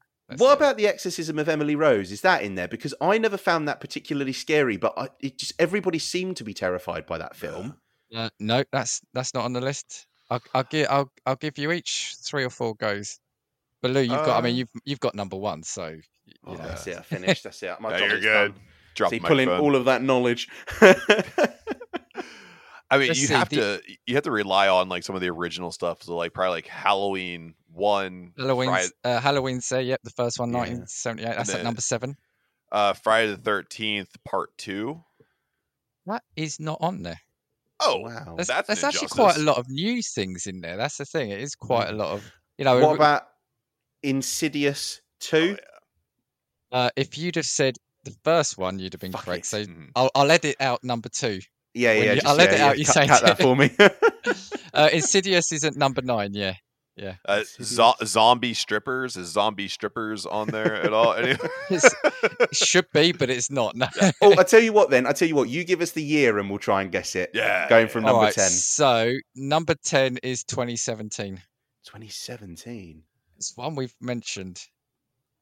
Is it one of the Halloween remakes? Maybe no. No. We're gonna go to the one that Matt, you spoke a lot about, this Enemy Type. Oh, clowns. So it's It Chapter 2 Well, they've got the first one, I think. Here, so It Okay. 2017. because Chapter Oh, 2 is yeah. way better than Yeah. Chapter 1. Oh yeah, I've still not 100%. gone to see that. I've still not seen that one. I've seen the first. Right. So yeah. So 10 is It. 9 is Insidious. Number 8 is a 2012 film. 2012. Is that an Annabelle? No. It's a one-word title, though. I'll give you that. Well, I was gonna say too. It's not 2012, but Hereditary has to be on there somewhere. Hereditary is up there. Oh, I've just gone back. Hereditary is number 2. So Yeah. Oh, yeah, nice. a 1-2 from the two of you. The number 8 was Sinister. Oh, good movie. Ah, Great yeah, movie. Yeah. Number 7 was Halloween. We said that 1978. Number 6 is 2002. I loved this film, but I'll, I'll give a clue. I think this is a remake of a film, which I found the original to be better because it was remade into English. So that might give you a clue. Oh, I've got no idea. 2002, before my time. Oh man, I'm trying to think of that. Yeah, so the original is a foreign film remade, and it's a remake. The American version has made it to number Oh, is it 6. something Japanese made originally? The Ring. Yep, The Ring. Yeah. Comboed Ringu. on that one. We'll take that as Yeah. a point each. Yeah. I love the original. I think. Oh, and actually, that was something else we didn't even talk about, like the whole Asian horror. Yeah. Oh, You know, we can wrap it real quick on Asian horror. We're all gonna die. Everybody dies. There is no chance. There's no way we I survive. think we need you back, Matt. We'll get you back for another episode. Yeah. I think we have to. I watched this. I can't remember if it was Vietnamese. I'm a slight tangent now, but it was a lady got. I think it was an eye transplant from a Yeah. criminal who was on death row, and then she saw dead bodies everywhere. I think it was Yeah, almost the like eye. kind of possessed. Yeah, that's it. Yeah, the Yeah. eye. That was exactly Yeah. it. So the American trope version of that is with Jessica Alba, and it's actually not too bad. Okay. Yeah. Oh, more homework, Lou. Right. Number 5 we've mentioned 1974. Oh, it's Texas Okay. Chainsaw Massacre. Yep, there you go, spot on. Number 4 is 1980. Actually, yeah, we kind of didn't touch on this, and I heard actually on an old radio show I was listening to podcast debating whether this was horror or not. Ooh. But it's Stephen King, Oh, Pet Cemetery? No. not that one, It. His It. not that one. It's No, 90s. it was 1980. Is it Oh, Children of the Corn? Not that one. No. Here's Danny. Oh, The Shining. Yeah. Yeah. Yeah, except he's not Danny, but little clue there. we went for like every other obscure film, but not the main Every one. other Stephen King. Is it Gerald's Game or what? Dan was sitting there like, what the fuck? yeah, come on! I thought you'd get that straight away. Didn't he do? Have you seen Maximum Overdrive as well? Have you seen that? I think. That Oh was a yeah, I Stephen love King. Maximum Overdrive. Yeah. I love it. Lou, have you seen the film called Maximum Overdrive? Oh no, never seen it. Seriously, us fuel. more homework. More homework. Do it. I can't remember. Is it a comet passes the Earth and then basically all electrical items come to life? Yeah. And I'll never forget. There's a scene of. Is it like a little kids' baseball game where the Coke vending machine is spitting cans of Coke and killing people by shooting cans of Coke out at them? Like 200 miles an hour out of the machine, like thunk, thunk, thunk, thunk, thunk. And like a kid's cycling down the road and sees people hanging out the window strangled by their hair dryers and things like that. I just like that film would have been amazing because there would have been so many sponsors in it in terms of companies and brands that they use, but they were just like, just don't tell them how we're going to use their products. The Coca-Cola executives have seen it and been like, shit. Well, now everything's We messed cordless up. now. Yeah. Yeah. Right, so the only one we haven't got then is number 3. That's 2013. 2013. I think, Lou, if I that an remember Annabelle? right, no, I haven't seen this, but I think this is based on something we spoke about in one of our early episodes. I think we kind of alluded. Oh, to the this Enfield story. Haunted one. Yeah, I think The is this Conjuring? what this one's based. The Conjuring. Yeah. Conjuring. Yeah. So the Enfield. Isn't that based on that? The Conjuring. Yeah, it's based on Yeah. the Enfield Haunting. Yeah. So that's All their files, yeah. Dan, And when he was young, lived not too far from there. So yeah, he's we live probably not picked too that up far and from that. Yeah. He's taking part of that spirit with him wherever he goes now. Well, that's terrifying. we moved far away from there. It's like at the end of Poltergeist where they kick the TV out the door. It's like, see, we just moved out of there. Yeah. Oh my number god! 2, You know what? Poltergeist was one that we didn't even touch Oh, base on in Poltergeist, yeah. reality. Yeah, literally, and everything that came along with that film as well. That film kind of came a little bit too true to life with the events that kind of followed it. And that had some very scary stuff. classic scenes like the guy pulling his face off in the mirror and the chick, Oh, yeah. the chick Oh with the yeah, rabbits, yeah. Number 2 was Hereditary. Number 1 we said was The Exorcist. So yeah, there's some not bad shouts on there. Sorry, Yeah, I'm gonna say, absolutely. on there. One that's not mentioned that I think needs to be mentioned is Midsummer. Midsummer was not on that list. Oh, I've wow, not yeah. seen that. I've Oh, not amazing. seen that. Yeah, very much I a actually- thriller horror. You'd like it. They haven't. Oh, really? They haven't mentioned like a couple of the newer ones. Like I've not seen it yet, so and I do want to see it very soon. But like, is it Get Out and Us? I've Yeah. seen Us, but Amazing Get Out I've heard movies. really good thing, and I'm surprised Yeah. that wasn't. Get Out is not only a good film, it's an important film, and I think that it's an amazing film, but it has so many messages and underlying stories that come along with it that it's worth not just one watch but several. It's an amazing movie. Okay. Yeah.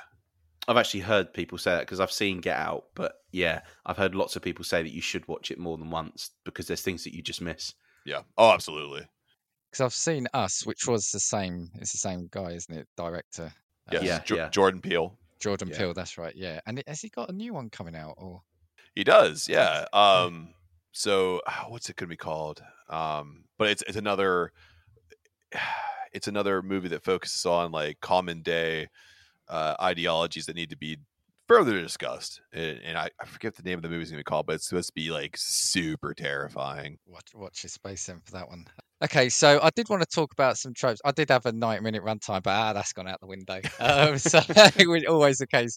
So like some tropes. So I had some written down here. Now I know we've mentioned some. So I've put like the victim in a house that always run upstairs or into a blocked off area. Why do they not just run out the back door? Why do they not run outside? It's like whenever they're scared, they have to run into the place where they're going to get trapped the most. Yeah, it's fun. It's fun to watch them make terrible decisions. But I think it's like the whole. If you've ever been on a game show before, which I've been on, like stupid, silly ones where I can't remember easy things. So I think it's kind of like that same thing. The adrenaline's pumping, and you have to make a quick decision, and your brain Hold just. on, have you been on like game shows on TV, or is this? Oh no, like Oh, internet, I wanted to see if like... we had a scoop. Then I wanted to see if we had a scoop. God, no.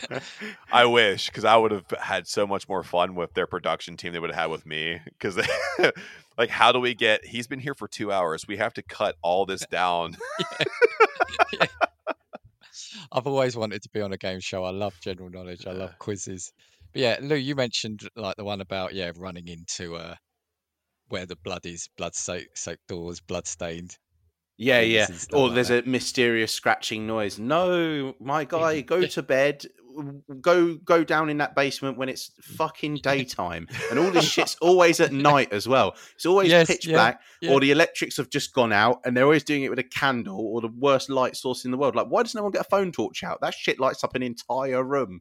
There's no paranormal spirits that can be in this room with the power of an iPhone flashlight. You've got my number 3 there. Power cut, phone cut, always has to happen. I've got my number 2 was and this is more from like the modern films thing, but the killer calls someone on the phone, and the person on the phone spends 5 minutes saying, "Oh, stop it, Brad! Stop it, Brad! Stop pranking me!" Instead of like this guy saying, "I'm gonna gut you." Oh, stop it! And it's like they think it's a friend, not even potentially thinking like it could be real or hanging up. See, there's two differences there as well, because you've just done that in an American accent. Sorry, because again, as Brits, we can't pinpoint American accents correctly. But if it was in England, you'd pick the phone up, you'd think it was a scam call, you'd say "fuck off," and then put the phone down, and that would be it. There would be no more phone calls. You'd just go number block, phone down, finished. Then as you actually slam the phone down, well, you can't even slam the phone down anymore because it's cell phones. You'd be like, prick. Yeah. You can't. Yeah. Now that we don't even have flip phones, yeah, you can't even flip them anymore. Yeah, aggressively push the end call button. I've had. Why did I have to investigate a clearly haunted or murderer infested house? It's like. That's the one that always bugs me. It's like, hey, just so you guys know, multiple people have died in this house in gruesome ways, and the police have found them in all areas of the home. No area was safe or untouched by the blood of the innocent. It's like, hey, dude, do you want to go there and film stuff? Do I? Let's go. It's like, oh, we're going to go make out in that house. Didn't they call that the murder house? Yeah, but that was years ago. What could possibly happen? Before you go any further, I've got another one now. Okay, the go for it. annoying friend in the film that tries to justify every paranormal occurrence as being perfectly normal. The person that you Yes. want to die, but somehow just doesn't, and just spends 60 minutes of the runtime pissing you off. Yeah. They're like, oh yeah, I'm perfectly sure there's a reason as to why your children are caught on video levitating in the middle of the living room. Could just be wind. And it's just like, shut the fuck up. I think it was hot. They had popsicles. They're high on sugar. Like, that's how that goes. I think this is actually from Scream, but yeah, if you do find yourself in a clearly haunted house, don't have sex because that'll Yeah. kill you. Basically, Yeah. you're next on the kill list then. And the final one is there always has to be. We've said it. There always has to be a haunted book or a book of the dead or something. Yeah. And someone will always read it, and someone will say stop. Someone will be scared, say stop reading it, and the other one will say, "Oh, don't be such a wuss," and carry on reading it. I'm starting to wonder why we don't use technology. It's like a haunted Kindle reader. Someone finds an iPod and it's a cursed audiobook. Well, it's like that movie Countdown. They did that shit where it was like, oh, it's a haunted app, and everyone's like, I'm gonna install it. I'm gonna see what happens. Just keep installing it. Oh no! Oh dear. Right, have we got any more of these? Those were what I had. Oh, I can't see Matt. You can't Matt's see me? shown us. I know I can see and hear Matt, but his shown has gone offline. Oh, really? Right, tell you what I might do. I I think you can all hear me. I'm going to stop the recording, download Okay. what we've got, and then Luke, can you hear me? Mm-hmm. Right. So before we carry on, Luke, do you want to just explain what happened there Yeah, I mean, to our recording? we were talking about haunted audiobooks, because that's where we finished, and about how stupid. Why is it not that technology's haunted and you see a haunted Kindle? And then, just as that happened, the connection in the podcast dropped. I couldn't see or hear anyone bar Dan. And I think everybody could hear and see me. And I did say to Dan while we were off air, that's really quite strange that we were talking about haunted technology. Maybe we've disturbed something, and that's how easy it is. We didn't even need to read a book. We just needed to swear at some tech. So, Little got- bit creepy. I just said to myself, I'm going to get an advert on my phone later on like one of the social medias, and it's going to be like some spooky ancient the advert only I've seen. the light went out on my webcam. I'm sorry, gods of tech. I feel who was muttering something? Lou, what did you Google when we were talking about cursed verses, and what were you reading out? This is what it is. I don't have an Apple computer, so maybe it's like Steve Jobs haunting us for using PC or something. Yep. Right, I kind of don't want to tempt fate there, and I think we should call it there anyway. I think it's great. But did anyone have any other tropes or anything before we? No, I'm just terrified now that I think that the ghost of Steve Jobs is going to kill me. So. Yeah, so before anything does happen, Lou, was there anything else from you? I did have one more film, Okay, and it's one that I think super underrated, and it's St. Maud. If either of you have mentioned seen that in the other podcast, didn't you? Yeah. St. Maud would 100% recommend. Brilliant film. Won't say anything more about it. Just would definitely give it a watch. Super underrated, I think. Is it on Netflix? I'm or not Prime? sure. I'm not sure. I don't think we've not got a sponsor yet from either of those companies, so I'm reluctant to give either of them a shout out until one of them gives us a payday. But yeah, you could probably find it on like an Amazon Prime, even if it's like paid for. But yeah, definitely worth a watch. Yeah, 100% worth a watch. I do like that. I think I've worked out what happened with that technology break. Matt's appeared with a new can. Oh yeah, he's pulled the plug, didn't he? He pulled the plug. He's like, this has gone on too long. Dan said it was going to be 90 minutes. I pulled the plug out. This is a special one, though. I will say this is a very special can because it should appeal to you guys. It's from Staffordshire. Staffordshire, No, yes. Yeah. So they specialize in English style beers, ESBs, and also this is the one that Adam, my co-host, got to collab with a local brewery called Leaning Cask. This is his oatmeal stout recipe. They got to brew, and now it's in mass production all across Pennsylvania. Wow! You just need the beer now. I want that pub. Actually, it's nice stout. Yeah. Okay. Matt, we'll come back to you because I know you've got something for our before we go bit at the end. But do you want to tell people where they can find you and your socials, etc.? What's the best way to get hold of you?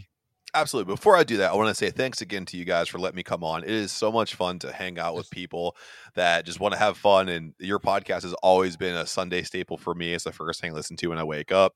So thank you guys very much for that, and keep up the great work. As Thank for you. us, No, thank you. Adam and I can be found in the Judgeatorium at Decay and WTB on all social media. That's Facebook, Instagram, and Twitter. Do not forget about our Gmail account. We are decayandwtb at gmail.com. We have a Redbubble where we sell dad hats for $19.52. And we like to have a lot of fun. So you can check us out on YouTube as well and see me break my laptop or eat spiced popcorn or have Adam yell at me for fucking something up. So check us out.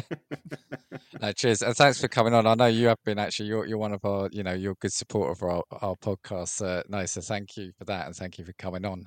Us, if you can, if you like this, and why wouldn't you have? Leave us a rating where you can. You can get in touch with us at castingviewspod@gmail.com.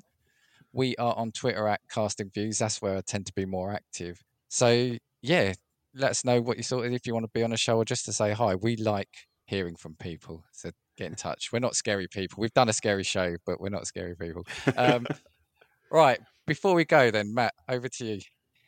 Oh yeah, absolutely. So one of the last things I wanna say before I go, because being on with you guys, I'm sure I'm reaching out to people who may have never heard me before. So I want to take opportunity. Just so you guys know, my partner and I, Adam, we are making beer called Make Peace Not War. It is a cream ale. It's called Cream World Order. And right now, for it's a $10 donation, you can get a 22-ounce bomber bottle of that beer for you. However, of course, due to federal regulations, we can't ship bottles outside of Pennsylvania. So if you actually will check us out on our social media and donate $10, just know that all that money is going to the Ukraine to support refugees through the Red Cross. And it's also going to the veterinarian hospital called Yulaguk, and they take care of everything from mice and kitty cats to horses and goats and everything in between. And as it stands right now, they've had to close 6 of their facilities due to the ongoing conflict in the Russian-Ukraine war. It's a war. And they need all the help they can get, and we want to give them every last dollar we possibly can, while also doing some of the things that we love, like podcasting and making beer. So make peace, not war. Check us out. Donate money if you can. If not, just tell us that you think you like our beer, and we'll take that too. Yeah. Actually, Lou, there's and if you let us know the link Sure. later on, Lou, that feels like another episode. The stuff I'm learning about, like this federal laws, like they can't, shipping alcohol out of state. I mean, it's mind blowing. Yeah, it's all crazy. It's like not being able to take beer out, like from Nottinghamshire to Cambridgeshire or something, isn't it? Yeah, It feels like I was going to say, sound quite sinister. Any final words from you? I was going to say, Lou, but anything before we go from No, you? you know what? I actually think that that's the most either wholesome, good way that we could have probably ended any episode. So I think, I've got nothing further. I don't think. No, absolutely. And like we said, we'll put the link out. I mean, check Adam and Matt out. Great people. I mean, you've heard Matt. How can you not want to him through this? So, right. People are going to be listening to this podcast just for his voice and the therapy that it's got to be giving them.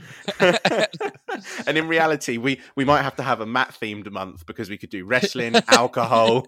Yeah. Keep having me back. We could talk all kinds of shit. Like we'll see you next month. We see you next month. I'm down. Right, so we'll wrap up there. So we know there's a lot of podcasts from which you can choose. So we thank you for listening to Casting Views.